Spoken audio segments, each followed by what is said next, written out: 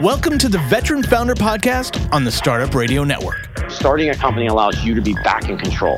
The weekly show that brings together military spouse and veteran founders who are doing remarkable things in the business world. I can't imagine there's anything out there stronger than the bond that military and veteran entrepreneurs have.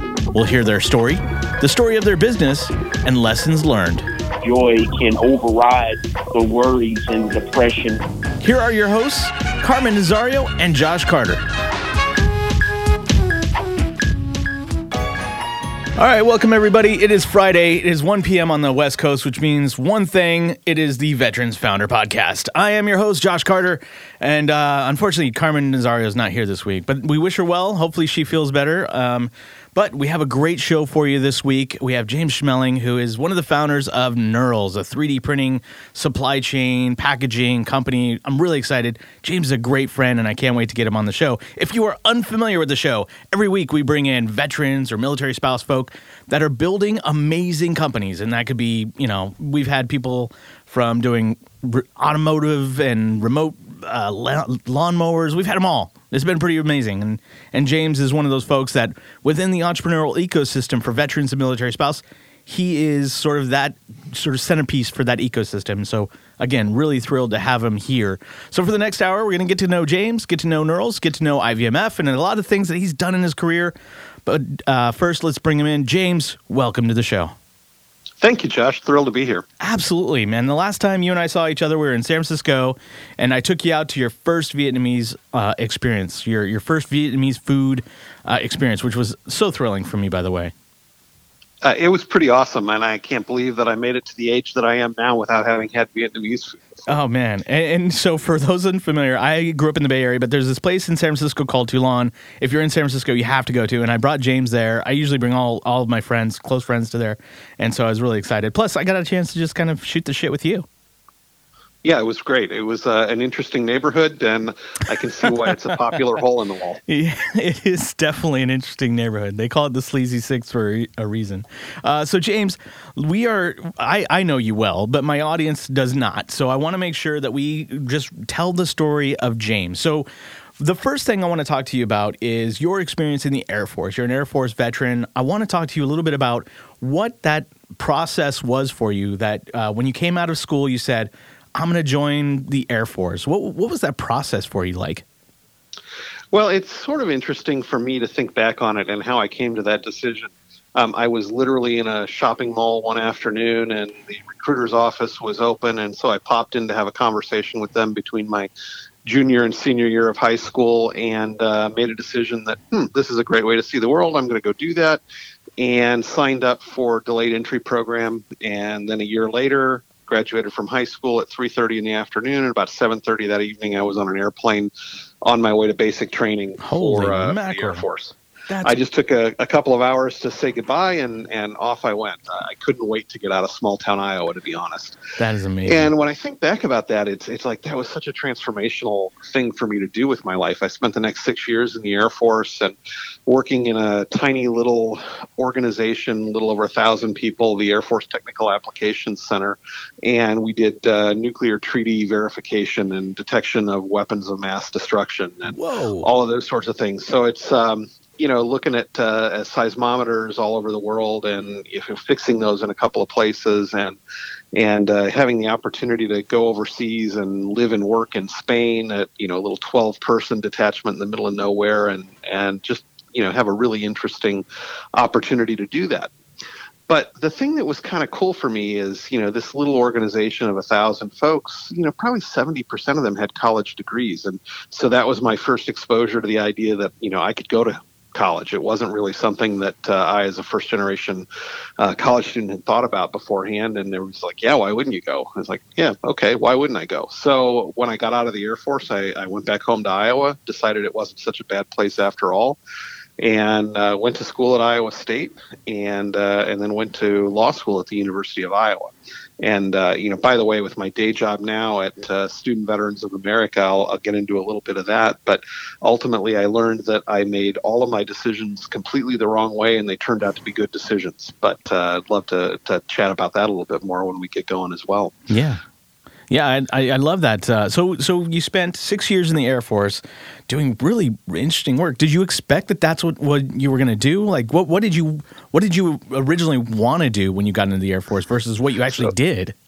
That's one of those funny Air Force recruiter stories that I think probably everybody has. I thought I wanted to go in and be a computer programmer. That's what I had decided that I wanted to do way back in 1987.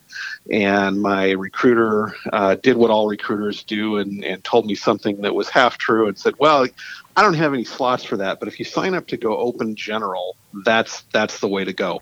And so I said, all right, well, I'll do that then. And, I'll take whatever tests I need to take. And when I get in, we'll figure out what I'm going to do. And he said, yeah, you test really well. So you'll get a good job in the Air Force. It'll probably be computer programming. And I'm like, okay, fine, works for me. And so I got in and I took all of the tests that I needed to take. And then they said, hey, there's this job that we'd love to have you do. And we can't tell you anything about it. Everything's classified. And I said, well, that sounds sort of weird. Why would I want to go do something that I don't have any idea what it is? He says, well, it's the thing that takes the highest scores in the Air Force to get into, and we think you'd be good at it. And again, I have no idea whether that's true or not, but that's what they tell you when you're in the middle of making decisions. Sounds like you had the same recruiter I had, by the way. It's exactly the same everywhere in the world, I think, having worked with a lot of recruiters in the recruiting commands now after I've been out. But the interesting thing was I actually got into school and learned an awful lot about electronics and the way things worked at a microchip level and all of the different systems repair stuff and so on. I learned how to solder to NASA specifications. So if I ever want to go to work for SpaceX and solder, I suppose I have the training to do that. And then eventually our recruiter told us not our recruiter, our training sergeant told us a little bit more about it. And then we found out just a tiny bit more when we moved over from our basic fundamental electronics courses into our technical training school, where we were going to spend the next 6 months. And what they told us is, we're going to teach you all about these systems and what they do, but we still can't tell you anything about the organization. Everything's classified top secret, and none of you have top secret clearances yet. So, did a little bit more school and spent a little bit more time, and then found out what the organization was even called, the Air Force Technical Applications Center, and where we were likely to be stationed. They gave us a list of 3 or 4 places that weren't classified and said, oh, there's another dozen that are classified that we can tell you about later, but not yet. And most of you are going to go to California. So I spent a year in Denver going to school at Lowry Air Force Base, which, by the way, is now closed, and a beautiful conversion of that base into mixed-use development, and really cool to go visit whenever I go back to Denver. And then I went out to California and went to McClellan Air Force Base, where I spent a couple of years out there in the maintenance depot and working on all of the equipment from all over the world as it went back and forth into the U.S. and all the other countries that we were at, and got repaired and sent back out, and got to know a bunch of people really well, and then started bothering our assignment folks for where can I go next? What kind of place overseas can I go? Where can I, see the world? Because that's what I signed up for. And they said, well, we'll send you TDY to Alaska for 2 weeks in October. How does that sound? And so, I got to see snow for a week, and I said, no, this is not my thing. And then they said, well, how about Turkey? And I said, well, that sounds really interesting. And about a month later, they said, nope, guy who was in Turkey decided to stay. You can't go to Turkey. So then it was, how about Spain? And I'm like, yep, sign me up. Spain sounds fantastic. And so I spent 2.5 years in Spain from 90 to 93, and Spain hosted the Olympics in 92, and they hosted the World Fair in 92, and they were cultural capital of Europe in 92. And so my 11 friends who were stationed there with me and I got to see an awful lot of Spain and the things that were going on then. And then I got out, and that was my Air Force career. So when you got out, what was the experience like for you? Was it an easy transition for you? Did you have an idea what you were going to do next, or was it just, I'm going to get out now and figure it out? I think it was mostly, I'm going to get out now and figure it out, with the only exception being I knew I wanted to go back to school at that point. And I'll tell a little bit of of a story about how I decided to go to school. My last name is Schmeling, and it's spelled with one L, and everybody always puts two L's in it. And one day I was in our detachment library. The advantages of being in a little tiny detachment, you get all these additional duties. And, one of mine was maintaining our detachment library. And I picked up a book off the shelf, and the title of the book was 1L. And I'm, always telling people, no, it's just 1L. So I picked up this book, and it was Scott Turow's book about his first year of law school at Harvard. And I started reading it. And this is a guy who's about 25. He's got kids. He's married. And I said, well, if this guy can do it, I can do it. And decided I was going to go to law school. That's my informed decision-making piece, not the best way to make a decision. But I decided I was going to go to law school. And so I knew that if I was going to go to law school, I needed to go get an undergraduate degree first. And that's where I started my second poor decision-making process, which was, okay, I'm going to go back to Iowa. I'm going to figure out where I'm going to go to school. And the only thing I know is that the University of Iowa has a great law school, so I want to go to the University of Iowa Law School. And the only piece of advice that I got that was good advice is go somewhere else besides where you want to go to law school for your undergrad degree. That way you get a little diversity of experience. And so I looked around at Iowa and Iowa State and the University of Northern Iowa, and I made a decision to go to Iowa State University because it wasn't Iowa. That's probably not the best way to make a college decision. But, it turned out okay. It was a good school. I got a degree there, and then I went over to Iowa for the law school experience, which was fantastic. And so when you got done with law school, did you then, go apply to be an intern at a law firm or a Page, or what was that next step for you? For me, it was the next step of being an older non-traditional law student and not having conformed to the expectations of those law firms. And so I started applying to law firm jobs, and all of them said, well, why didn't you do an internship or a clerkship while you were still in school? And I said, because nobody told me I needed to. And I think that's sort of the story of student veteran experience is, so many of us are first generation college students. Right. We don't know what we don't know. And sometimes we don't know how to ask the right questions.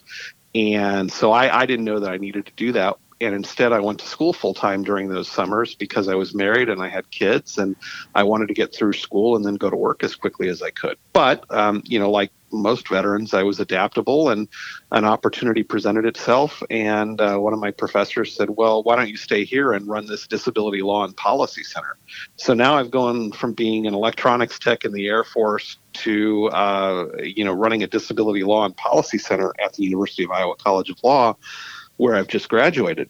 And that was my introduction to what my next part of my career was going to be. And I spent the next 17 years in higher education. Nice. So we've been talking to James Schmeling. He's the co-founder of Knurls, which is a 3D printing packaging supply company. And we're going to talk about that soon. But James, can we play a quick bill? Absolutely. Cool. So today's episode of the Veteran Founder Podcast is brought to you by Publicize, a deconstructed PR subscription service which generates effective visibility for your business. Media relations. Publicize handles all the communications with the media and any content required to do this, press releases, editorials, etc. And they offer a wide range of PR products and abilities out of which you can construct the PR package that's right for your future of your business. Check them out at publicize.co and tell them Carmen and Josh sent you. So we're back talking to James Schmeling, and he was just telling us about his fun and exciting world of law.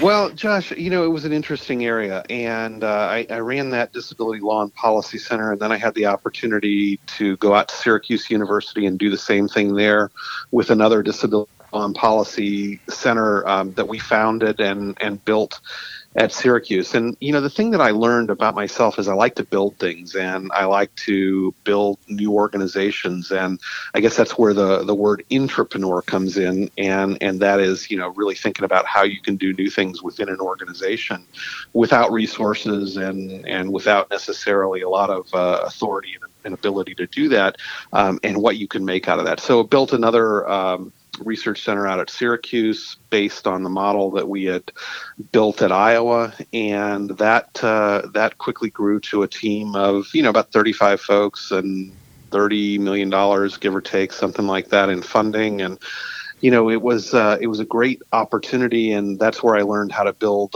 teams that were internal and external to organizations, and bring in contractors, and learn how to do all sorts of coordinating and writing, and grant funding, and all the other kinds of things that go with running an academic research center in a college. But it was also the place that I got to understand a lot about what resources students were, and how they want to learn and do something that's practical and add to their portfolios and demonstrate what they're going to do in the rest of their life, and find out what it is that interests them. And so I got to work with a lot of really cool graduate students and law students and business students, and you name it, across the board, public relations and journalism students, and I really enjoyed that part of academia. But it was disability law and policy, and it was sort of an interest area because of what I had done in law school with the faculty members who I had worked with, and their interest areas. But it was also sort of disconnected from who I was, and so then I think that was the next step for me, is building the Institute for Veterans and Military Families, and co-founding that with Mike Haney, who is a faculty member at Syracuse. He's now a vice chancellor at Syracuse University, and just having the opportunity to do stuff back related to veterans again. What was the connection there with Syracuse, and why was Syracuse the right place to build this? Well, that was really an interesting piece. So, Syracuse was an innovative place. They had a need to do research and bring in external funding for purposes of rankings and things like that. And the reason that it became really interesting and an opportunity to build IVMF started 4 years earlier when I first got there. I was doing work on business startups by people with disabilities. And, the reason that people with disabilities often start their own businesses is because they don't have a lot of other opportunities sometimes because of discrimination or other reasons like that. Sometimes they need to build their own schedules. Sometimes they need to have the flexibility to take care of their own health needs, and you name it. So they're looking to do something that will give them an advantage in the workplace, and starting a business and being an entrepreneur is often a great way to do that. And at the same time, Mike Haney was founding the Entrepreneurship Bootcamp for veterans with disabilities. So we got to know each other a little bit from my work on disability and entrepreneurship, and his work as a professor of entrepreneurship, and having his PhD in entrepreneurship studies and so on. Also a Colorado connection, by the way. He was at the University of Colorado Boulder getting his PhD while he was also teaching at the Air Force Academy. Nice. So there's another Air Force connection as well. But we got to know each other around this entrepreneurship boot camp for veterans with disabilities. And, instead of just being a criteria for entry into the program, what we were able to do is turn it into a source of content and a source of strength for these entrepreneurs. And specifically, looking at disability, somebody with a disability has an opportunity to learn how to deal with a bureaucracy, particularly if you're thinking about the VA and the bureaucracy related to disability determinations and their Office of Veteran Business Development and other things like that. And that's an interesting skill set to take into entrepreneurship, where you have to think about business licensure and tax compliance and, you name it. And, so this is a skill set that they're bringing in. They also, because of the disability factor, have often had the opportunity to manage teams who are responsible for their care, or to manage their schedules, or to manage and balance the obligations that they have outside of work for disability care, medical care, any of those sorts of things. And so you can apply all of those things into entrepreneurship. And so that's how we got to know each other. Nice. And so IVMF, explain that a little better. So when you created the Institute for Veterans and Military Families, the precipice was to just give them a better place for educational and resource and access, but it was specifically for folks with service-related disablement. Yeah, so it's an interesting component of it. So when we when we built IVMF, it took programs that Mike had already started, the Entrepreneurship Bootcamp for Veterans with Disabilities, for instance, and moved it in there. But what IVMF did that was, I think, special was to say, we're going to have a whole of university effort, which is focused on how Syracuse University can apply its expertise to veteran issues, period. Whether that was disability issues or education issues or employment issues. And we built it with an explicit focus on working with the private sector, followed by a focus on working with government. So we worked with companies like JP Morgan Chase as they built the Veteran Jobs Mission, which when we started in 2011, they were starting the Veteran Jobs Mission in 2011 with 11 companies and a pledge to hire 100,000 veterans over 9 years. That group and that coalition later has grown to well over a couple of hundred companies, and they've hired 500,000 veterans almost. And when you look at that, and their commitment now is, I think, 1 million veteran hires by 2020, we were able to build something that was focused on helping them and applying the assets of a research university to do that, whether it was the business school or the public policy school or the journalism and mass communication school to tell the stories, or the engineering school and the information studies school to build the training and education programs for a variety of cyber technology, cybersecurity, and other sorts of things, and really think about how to sustain that. And so I spent 4 years doing that with Mike and the team there. And as we did that, we grew other programs for entrepreneurship. We built out veteran women entrepreneurship program called VWise, and we built for the Small Business Administration their portfolio of transition programs for veterans called Boots to Business. And that was part of the transition assistance program, teaching veterans entrepreneurship.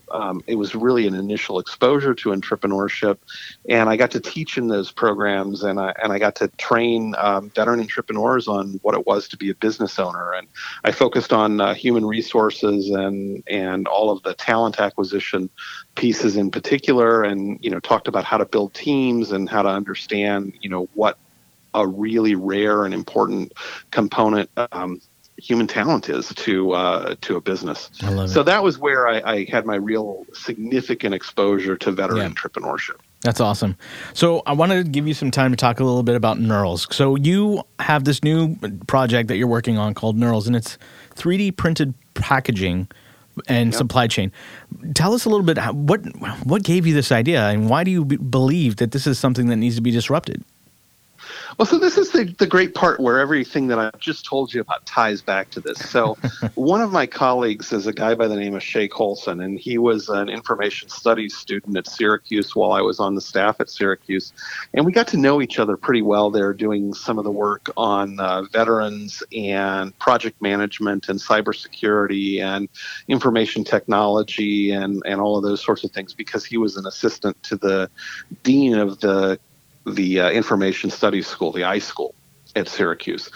And we had stayed in touch over the years. He had graduated and gone on to work for the Department of the Treasury and done some other things in technology consulting and so on. And he had started with a couple of his colleagues, two Daves who are partners in, one's a partner in a law firm, another's an attorney in the law firm, out in Spokane, and they had been looking at what are disruptive ideas, and 3D printed packaging was one of those ideas.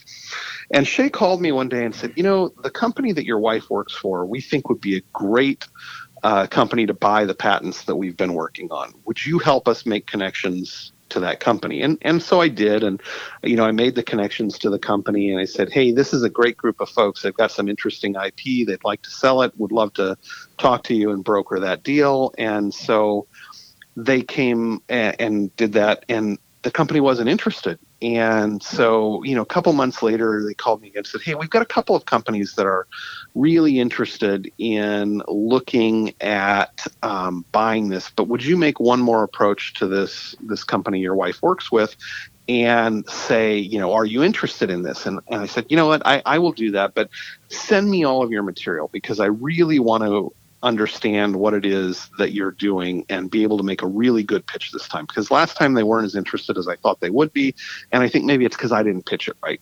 so they sent me all of the material, and I really dove into it. And my next call was back to Shay instead of the company. And I said, Shay, here's the deal. I don't want to help you sell these patents. What I want to do is help build a company around this, because I think that these patents are disruptive. And so let me buy the patents. Let's build a company, and we will figure out how to do this collaboratively and disrupt this industry, packaging. And it took him a little while to talk his partners into giving it some consideration. And so then I brought in another one of my colleagues, and we said, let's start this company. And we had a whole host of patents that were filed. And then we began looking at some other innovations and did some inventing around those and filed some more patents. And I'll dive into all of those in a minute. But that's how I came to this, is because of those connections with really innovative students. What I love is that one of your co-founders is a good friend of Patriot Boot Camps, Fred Wellman from Scout Communications. Love that guy. When I was in D.C., we got a chance to hang out, and I hadn't seen him. I hadn't met him face-to-face until that time, but we had a great time, and Fred's such a just good people. So you've definitely aligned yourself with really good people. Yeah. Yeah, I think that's the best part for me is, what I've learned while I was in higher education and working with all these really smart and interesting people is align yourself with people who are smart, who are interesting, who are focused on the things that they want to do and interested in doing those things and fun to work with as a result. And so, Fred and I co-founded the company, and with Shay as their third co-founder. One of the patent attorneys is a board member with us, and they're all doing the things that they love in this company, which is what I really like about it. So the first patent that we filed and were granted was on 3D printed packaging, and that is how do we print a package around an item in part or in full. And the idea being that because local manufacturing is really advancing right now with 3D printing and other sorts of local manufacturing, that packaging is really not available to people. Right now, local manufacturers have a couple of options. They put it in a cardboard box, they put it in a gift bag, they sell it in a paper bag, and that's it. Otherwise you've got a contract for manufacturing and packaging, and most packaging is manufactured overseas. There's a minimum quantity to order for packaging. It's fairly expensive to do the design. And we thought, if you can do all of this with 3D printed materials, you can design a package that will protect the item that's inside of it and that can be manufactured on the spot. And yes, any individual package is going to be a little more expensive than an individual package is if you buy 10,000 of them. But let's be honest, we're not manufacturing 10,000 of the same items when we're talking about local manufacturing and 3D printed items. So you're talking about customization, you're talking about one-offs or 2 or 10, at a time. And so having packaging that you can print around the item and customize it and print the internal supports, to make sure something isn't damaged, or print it in a way that has a display capacity so you can show what it is that you're printing, or doing anything related to on-package instructions or advertising or marketing material. All of those things had really interesting promise. And so we continued to build out that patent portfolio. The team has been working together on it since about 2013, 2014, and continues to put together all of the different ideas for how packaging can be used and how it can promote the manufacture of locally manufactured and customized goods and so on. So, that was the first one. The second one was around packaging multiple items. So how can we put a bunch of things in one package, or one package that has a whole bunch of segments, or 5 or 10 packages that are then packaged in a larger container, again, 3D printed, because material costs are coming down so fast and printing speeds are evolving so quickly. And, our first patent is valid until 2034. So We've got a long runway ahead of us. And we're the only people in the country who can 3D print a package around an item. Nice. So we continue to do that innovation. So how important – it sounded like this company really started around these patents that were being put together. How important do you think it is around IP for an early stage startup to be concerned about? Like, why is that so important? I think in a nutshell, it's valuation. And there have been a bunch of studies on the value of IP to startup companies in their first and second and third rounds of evaluation. And every patent that you add to your portfolio, even if it's just filed and not awarded, averages about $3.4 million in value for the company. Wow. And so it's a big value Yeah. piece. Now, that doesn't negate the idea that you have to have a market and you have to have traction and you have to have some of those sorts of things, which frankly is the piece that we're struggling with right at the moment, because everybody says, okay, let me see the printer that prints the package. And our answer is, it's not about the printer. It's actually about the intellectual property and the entire ecosystem that we build around this and what we're going to do with the next iterations of this technology. And, so I'll talk a little bit about that as well. But those patents add value. Yeah. And so I think that's the piece. And, it's a long-term value. So when a patent's issued, it's 20 years from the date that it's filed. And, as you may remember, the United States changed its patent approach, and now it's a first to file. So you've got to get your patents filed and in to the patent office before you can actually talk about what your technology is, because it used to be first to invent. So if you could show an invention, then you could file the paperwork. Now it's the opposite. You've got to file the paperwork and then build your invention and show it and talk to the company. So, I think IP is important, and its importance is changing. And how difficult is it to do it right? In other words, when you're filing your patent, obviously there are, things that you have to do, paperwork you have to file, sentences you have to spell out very specifically. How hard is that to do if an entrepreneur decides to do that on their own or find somebody that's, maybe a more economical choice? So, this is where I'm going to say, A, I'm glad that I have a law degree and I can understand a lot of what my lawyers talk about. And B, I would tell you, I'm really glad that we have two patent attorneys on our team. And not as people who we've hired for their patent expertise, but as people who are inventors with us and understand the ins and outs of that patent system. And I can't tell you how much money that saves us. So, we have spent, with our attorneys doing this work, nearly $100,000 on our IP protection. Yeah. And that's with our team members doing the work themselves. And so we have to pay all the filing fees and all of those sorts of things, but we're not paying for the attorney's time. I will tell you, though, that that's worth that investment to have those patents filed, because it's the only way you can protect yourself in our system now. So I think I can't, understate that it is really critical there. And I know it's expensive, but it's an investment that's really worthwhile, I think. Yeah, and I tell entrepreneurs too, because I've gone through this endeavor myself, that finding the right lawyer is going to save you headache in the long run. And I beat that drum constantly. And so, when you're talking about IP, that makes perfect sense. You want to find somebody that knows what they're doing, and you spend a little bit now, but you save yourself the heartache later on. And I think that's the same thing for anybody who's on your business team. You need the right lawyers, you need the right accountant, you need the right business advisors. And sometimes that's going to cost you a little bit of money up front, but it's money well spent to get the right team around you and who will take your phone call and say, hey, I just want to bounce this idea off you, or I want to know, do I need to worry about this? Should I do that? Yeah. And investing in that network of support and that team that's around you is a really critical piece of it. I also think that's one of the reasons that it's important when you're thinking about your founding team to get the right cohort together. And, it's not always about technical skills. Sometimes it's about all of those business development or accounting and finance or fundraising and development or other things. And getting that right team of paid advisors and unpaid advisors is important, as is having the right co-founders. Yeah, and I want to talk a little bit more about that, because I know that it's definitely something that you're really passionate about, making sure that you build the right team. But I want to go back to Knurl. So you guys have these patents, and you talked a little bit about the struggle to find the right product market fit. Why do you think that is, and how are you getting around that challenge?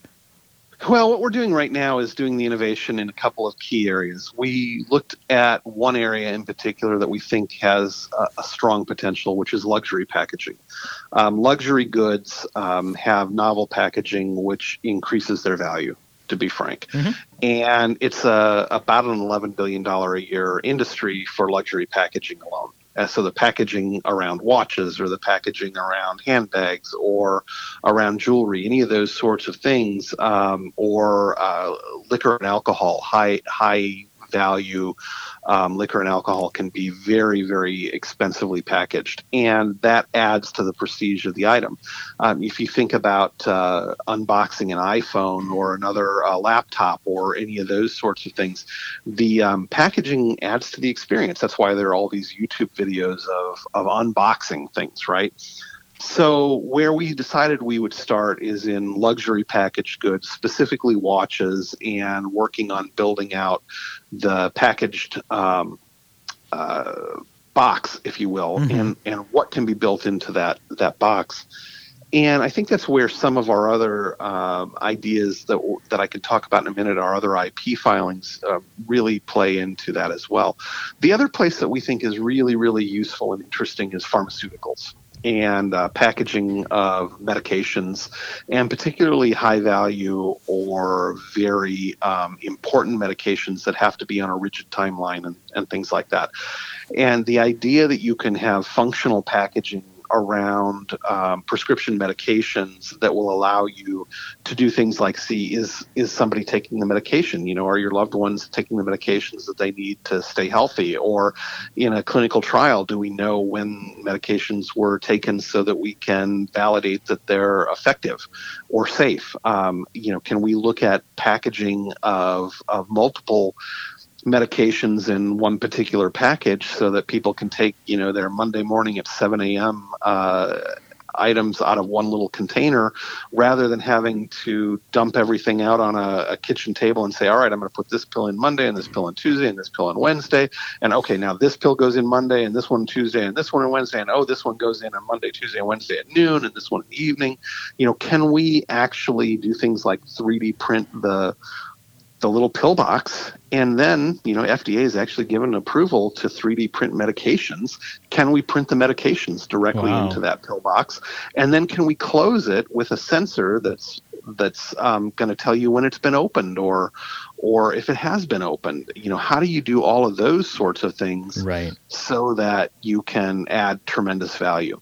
And then we get into the other things that I think are really fascinating for me, and that's application of blockchain. And, it's fascinating to me because we're seeing all the hype about blockchain and all the hype about, payment mechanisms like Bitcoin and everything else. But I really think the potential for blockchain is in the supply chain. And looking at counterfeits and looking at where was something manufactured and who was the technician who filled this particular package and what happened in the supply chain from the time that package was filled and sealed, and where was it shipped, and how can we write to the blockchain what the temperature was or what the moisture in the air was, and did it have the potential to spoil the medication or other things like that. What is it that blockchain can do for us in all of those? And so we filed and we're waiting to hear the adjudication on this. It's been published now, so I can talk about it a little bit. But we filed a patent on blockchain-enabled packaging. In other words, how can, when you're printing a package, how can you simultaneously do an entry into the blockchain that tells you that package has been printed, what's in the package, who packaged it, where it was packaged, and then have that entry in that blockchain follow that package all the way through delivery. And more important even, if you think about FedEx scanning something and saying, it's delivered, and that's the end of what you know about your package. Now we take it inside the house. In a pharmaceutical package, you can tell, has it been opened or not? Has it been used or not? In a watch box, you can see, did somebody take it out of the package, and did they wear it on Monday and Wednesday, or is this a Friday night only wear? How often has it been rewound? Is there a watch winder in the package? What's the life cycle of that watch? How many wear cycles has it had based on taking it in and out of the container? And can you write those things to a blockchain through an RFID chip or a Wi-Fi chip in it? How can we do the things to track everything that packaging can enable? And so that, is an interesting piece for me. I think blockchain is such an interesting protocol in and of itself, and there are so many use cases that we're just really not even scratching the surface. We are so far above, before scratching the surface. And I think supply chain is just perfect for what that is. I agree with you, and yeah. I think there's some really interesting people in who have gone through Patriot Boot Camp. In that, I think of folks like Daniel Stanton in Secure Marking, who is an alum of the program and is writing on supply chain issues and talking about these. So yeah, just great stuff. Yeah, there's a lot of innovation too, and there's a lot of room for it as well, because it's sort of the Wild West right now, and a lot of people don't. It's like when the cloud was first becoming a thing, people didn't wait. I don't have to buy a server anymore. I don't have to invest $10,000 and put it in a room with cooling, and this is the same way. People really don't understand how to really take advantage of it, and I love that you guys are taking this application and sort of making it in parallel valuable for folks that could use it in a way that could grow their business. It's great. I love it. And I think that's the thing that's most interesting to me. And if you think about that on a local basis, and all the people who are going to be able to do manufacturing, and all of the use cases for 3D printing all over the country, and now we've put packaging in their hands as well, I think that's what's really fun for me. Yeah, I love it. So we've been talking to James Schmeling, CEO and founder of Knurls, a 3D printing, custom packaging company. We're going to do another quick commercial break. Is that cool, James? Absolutely. Perfect. So this time we're going to talk about CPA dudes, where accounting is never boring. Their price is not based on time. Instead, customers decide what to pay them. They don't charge you for sending invoices, phone calls, emails, texts, or meetings, which I get that all the time with my CPA firm. It drives me insane. They just get the damn job done. Find them at cpadudes.com/startupradio. Tell them Josh and Carmen sent you. We've been talking to James Schmeling. He has done a myriad of things, and I'm frustrated because we have less than 15 minutes left in the show, and I have so many other things I want to talk to you about. You do IVMF and Student Veterans of America, and this new project of yours, Knurls, which is a 3D printing, manufacturing, custom packaging company. I want to talk a little bit about team. We touched on it earlier, but I think is supremely important. Each of our episodes seem to have this common theme where somebody has a specialty in one area, and you really have this figured out for yourself. And everything that you've done, whether that's IVMF or Student Veterans of America or this new company Knurls, you have put together this rock star team of people that just knock it out of the park. What is that secret? How do you figure out how to put these people with each of these different strengths and weaknesses and just be able to put them together to grow something of significance? Well, I think for me, there are just a couple of things that really go into it. One, I like people, and I want to see them do things that are interesting and that advance their careers. And so if I can sort of understand what makes people tick and what they want to do and why they want to do it, that is, really a key to start building these teams. The second thing, I think, is a book that I can't remember the author's name right off the top of my head, but it's the No Assholes Rule. And essentially it's don't work with jerks. Yeah. And, for me, it's always been really about finding the right team and working with people who you like and partners that you like and team members that you like. And, is it somebody who you think can work well with you? And that's not to say everybody has to have the same culture and be, like each other, but who aren't jerks to each other and who really have a goal, I think, to help the world. And so it's sort of this idea that if you can do well by doing good, maybe that's the thing you should be doing. And so I think that's a big part of it. I think the second piece is to really see people's talent where they don't always see it themselves. And, think about, hey, how can I help you reach this next point in your career, even if you don't know what that is? And sometimes, people don't know what they're capable of. They haven't thought about it, or they haven't really given much thought to what's next after this. Sure. And I always like to take into account what's next for people and how can I help them think about what's next. I don't ever see anybody as doing their whole career with one organization that they're with. That's just not the way we do things anymore in this country to start with. But on top of that, it gives them an opportunity to say, oh, this is a cool thing I could do next. What does that look like? Right. Or how can I help them develop a new skill set or a new way of thinking about something and engaging with the world? And so I just like to build teams that are are fun to work with. And, I've done it in 3 research centers in colleges and universities. And, we're doing that now with Student Veterans of America and with NERLS. And I think that's been the most rewarding part for me. I still stay in touch with people who I've worked with earlier. And I'll give you an example. One person who I worked with many years ago at the University of Iowa, we brought her into our team and eventually said, you know what, this is not a good fit for you. Mm-hmm. And the reason it's not a good fit for you is this is not what you like to do. This is not what you want to do. This is not how you want to help people.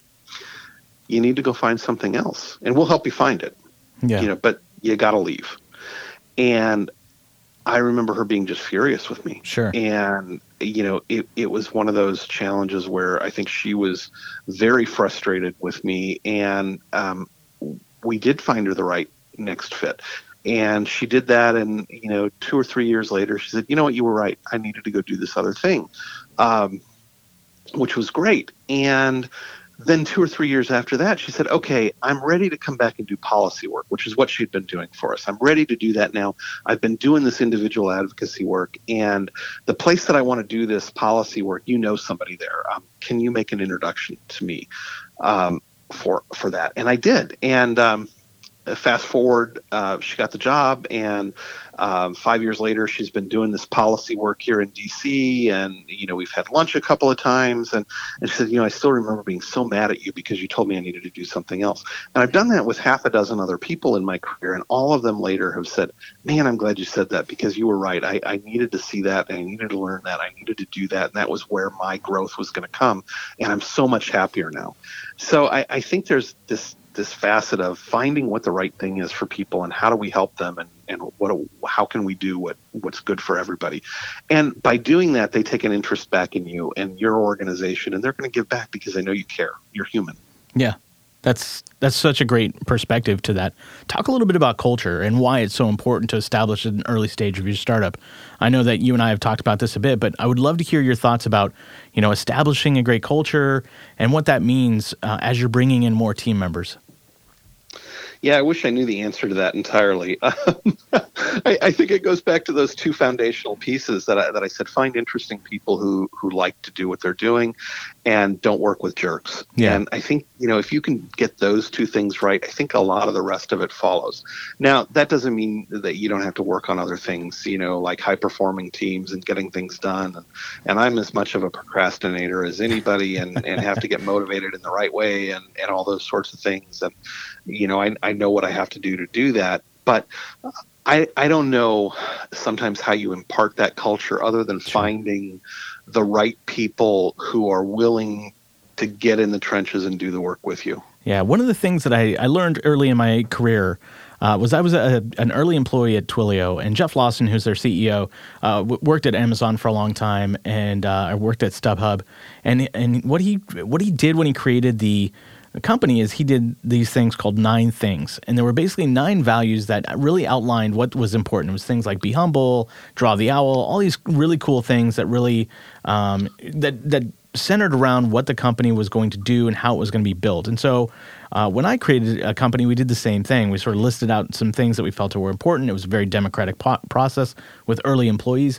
And as a result, what we could kind of do is when something went wrong or someone made a bad decision, we could go back to these values and say, okay, point to which one you went to or that you were thinking about when you made this decision.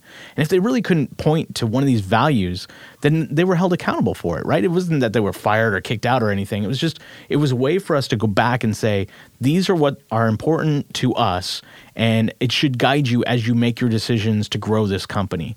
And so that was one way we were able to solve that problem, just by following in the footsteps of somebody like Jeff Lawson, and Twilio at this point is a public company and have like 1,300 people in their employees. So they're doing something right in that, which I love. I think that's great. And I think if you can establish your values early, that's a fantastic way to create culture. And that was one of the things that we did with NERLS. We actually worked with a consultant as we were doing our company branding. And that sounds like an odd place to do that work. But we actually started with, what do you want to do? Mm-hmm. How do you want to change the world? Who do you want to do this for? Why does it matter? And why are you personally doing all this? And we did that with all 5 of our team members. And worked through this process with our branding consultant and, really understood what are our core values, what's our mission, what are all those sorts of things. And, I don't have them all in front of me right now, or I'd go through them all. But, the idea was, this is what we're doing. This is why we're doing it. This is what we want to change in the world. And this is why and how. Yep. And this is what we're going to do. And that went into our positioning, and it went into other kinds of things that, sound sort of silly, but our logo and our name and what our name, means. Neurals is sort of an odd word, right? And maybe most of your listeners don't know what it is, but if you have tools and they have this little ridges in them, the little micro diamond etching, and things like that, so you can get a grasp on them. Or on a cabinet, the knob on a cabinet has that ridge around that little knob, so you can get a firm grasp on it. That's what a knurl is. Knurls are the things that you get a grasp on. And for us, it was, how do you get a grasp on your supply chain? How do you get a grasp on your data? How do you get a grasp on all those things? And so we were thinking about, we're a knowledge management company focused on manufacturing packaging.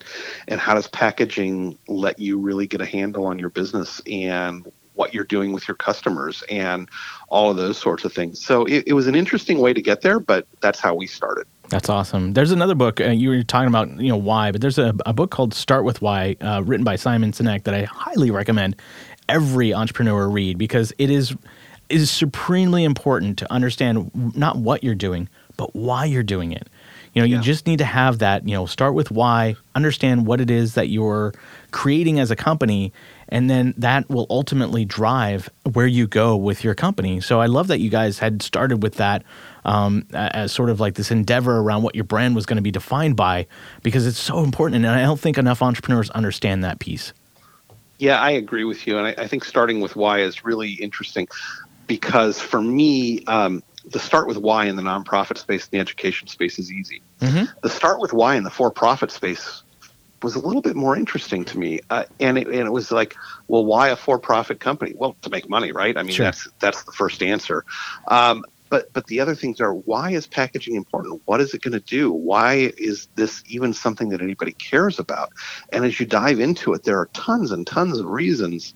I didn't start out thinking I wanted to do work related to packaging, but as I dove into it and really understood the packaging ecosystem, it's pretty amazing what it does in our supply chain with foods, with products, with returns, with keeping the investment for people that they've made in one piece so that it doesn't break as it goes across the world. And as we think about the shipping worldwide and global business, packaging became really, really fascinating to me. And I think there's a couple of books that I would recommend. One is Logistics Clusters, which is just sort of a geeky read that is about why we ended up with hubs in Singapore and Rotterdam and other places around the world, and why those matter. And packaging is a story in that. And then the other one is The Smartest Places on Earth, which is really talking about how groups of people end up doing creative things. And so many of those are around colleges and universities and learning hubs. And, I'd recommend those two books as things to read for people who are starting businesses too. I love it. So we have about 5 minutes left. I know this hour just goes by so quick. But I really want to get to some of the learnings that you have gone through as you've gone through these journeys. You've gone through the nonprofit, now you're going through the for-profit. What is the one thing you would impart on entrepreneurs that you learned the hard way that you would like our listeners to take away from this hour? Yeah, that's an interesting question. It's hard, right? I think, there's so much. Yeah, there are a lot of things that you learn the hard way. Yeah. I think the thing that you got to learn the hard way sometimes, and maybe wish that you didn't, is how to work with people and what drives people and the things that you do and say and how you make them feel. I think Maya Angelou said people will never forget how you made them feel. Mm-hmm. I think that's right. And I think that taking into account what you do and how you do it, and you might have the best reasons and best of intentions as you're doing things. Sometimes somebody's not going to understand why you're doing what you're doing, and if you can help everybody understand why you're doing what you're doing, even if it's painful in the moment, I think that you're better served.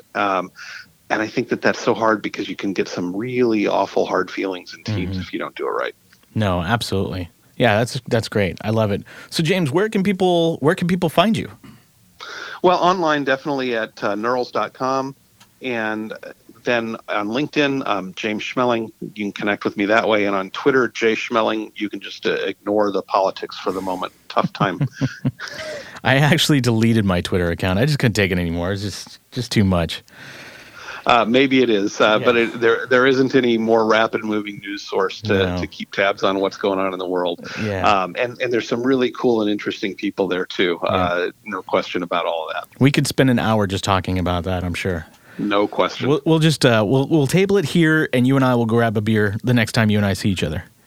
Looking forward to it. Hopefully that'll be in Denver in 2 months. Absolutely. I'm looking forward to it. James, thank you so much for being on the show. I really appreciate it, and we'll see you guys next time. You've been listening to the Startup Radio Network, the network that brings inspiration and education to startups and entrepreneurs around the globe. Tune in next week and every Friday at 1 p.m. Pacific Time. Listen, learn, get shit done. We'll see you guys next week. You're listening to the Startup Radio Network. Listen, learn, launch. 10% of our gross revenue goes directly to women entrepreneurs in developing countries around the world through Kiva's microfinance program.